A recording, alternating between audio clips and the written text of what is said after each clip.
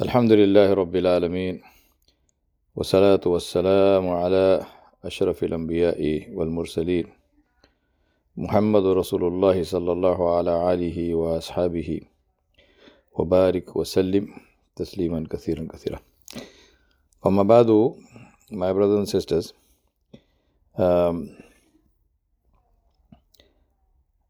Bismillah ta'ala, I want to talk about or close the loop on what we talked about in the last Fajr reminder, which broadly relates to the use of our time and to doing it well in a way which is productive. And in that context, I want to talk about the concept and the necessity for outsourcing. Now, many people are of the opinion that if they do something, it is cheaper. So it's cheaper to do something yourself. Now, let me tell you a little story, funny story. I was in Saudi Arabia in 2003. I was living there. I spent a year in Saudi Arabia. When I went there, the first part of that year, my wife was not with me, and I was home alone, and I used to go to work and come back in the evening and so on. So I didn't have too much of time. So for my laundry, I didn't have a washing machine in my apartment. So for my laundry, there are these laundromats which are all over the place in Jeddah. And they all seem to be owned by Bangladeshi people. So I went to the one that was closest to my apartment and asked the guy, I said, what do you charge? So he said, 1 riyal. I said, 1 riyal for what? He said, 1 riyal for anything. So I told him, this soap, which I'm wearing, the soap, he said, 1 riyal. He said, I said, what about my handkerchief? He said, 1 riyal. I said, what about underwear? He said, 1 riyal. Now, for the equivalent of 1 riyal in my country, in India, in those days you could buy 12 handkerchiefs, or you could buy 6 pairs of underwear. So I thought to myself that this is excessive, that just to launder it, just to wash it, I should spend 1 riyal, where for that, if I were to spend that money, I could be wearing a new underwear every day, and I could have a new handkerchief every day. So I said, this is ridiculous. So I decided that I'm going to wash my clothes.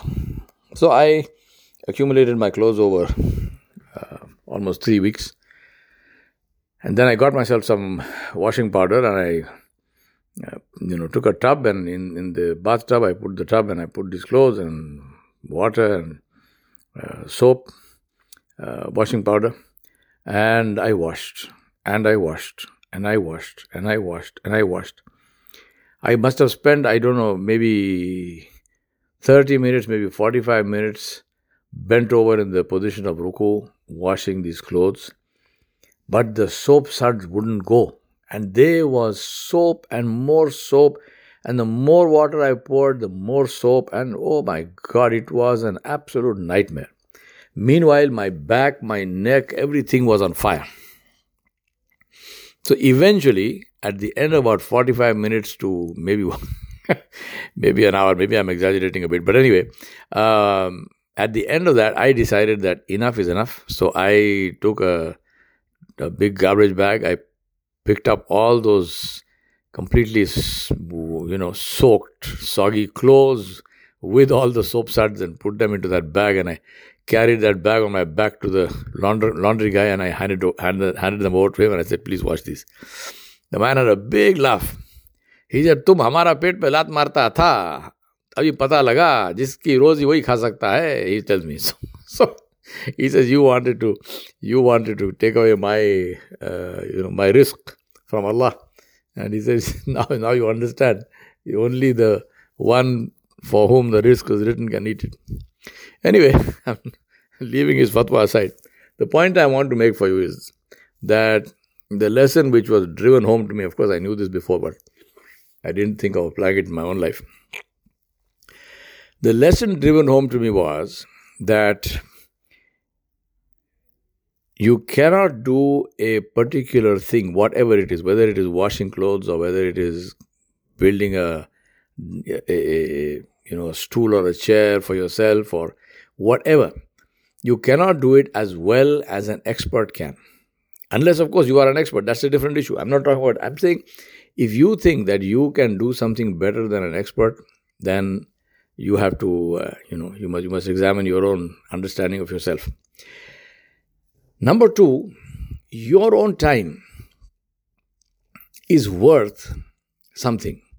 Now, what is that something? The problem with a lot of people is they don't understand that. They don't know what their time is worth. Now, my time, I know exactly how much it is worth because I am a consultant.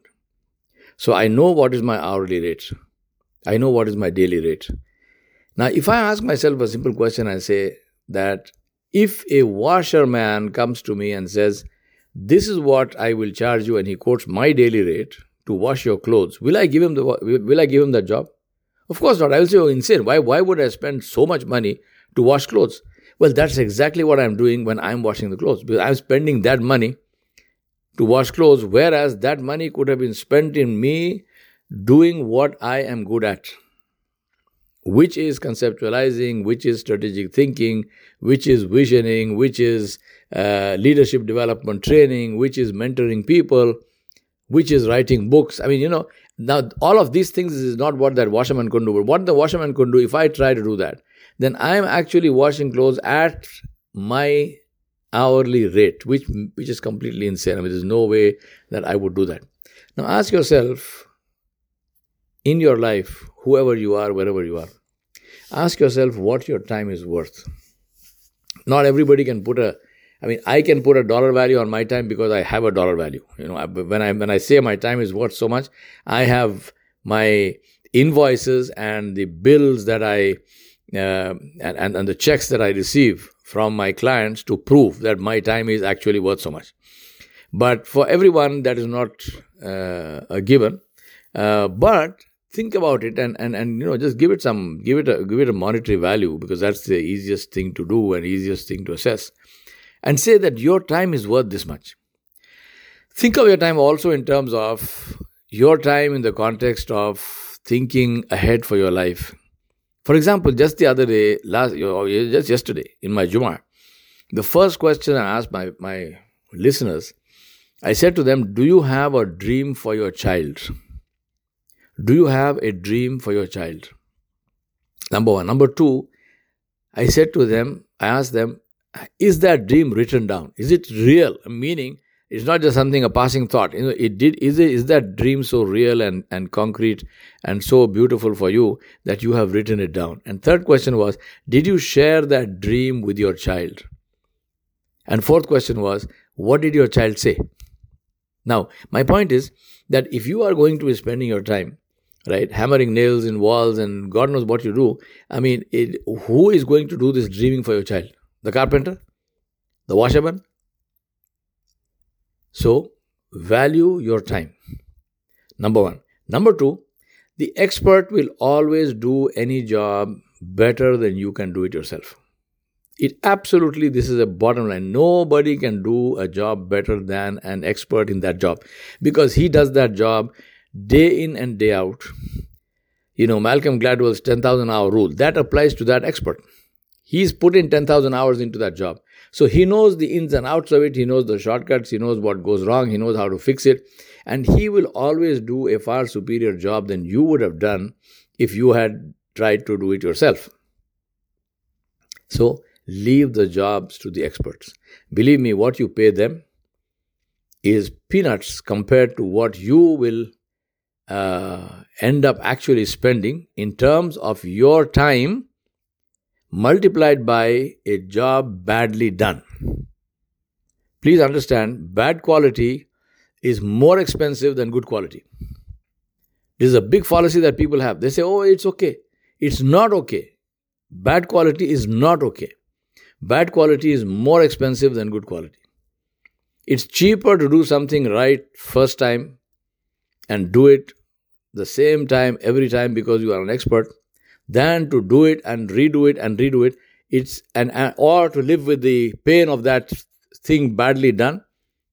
Right? It is poor quality is much more expensive than good quality. So please do not try to do things yourself when you are not the expert, number one. Number two, don't get your family friend or country cousin or somebody to do that because he says he's an expert. No. Pick experts.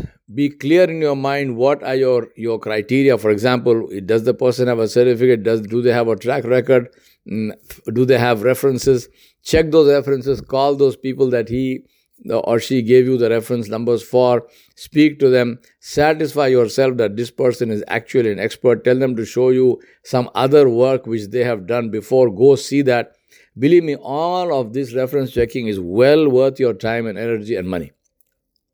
And then give the job to them and rest assured that you have given your job to a person who is an expert and who will do a beautiful job, give you great quality, and the price you pay for that is far, far less than what the actual cost would have been in your unrecorded time, unrecorded effort if you had done it yourself.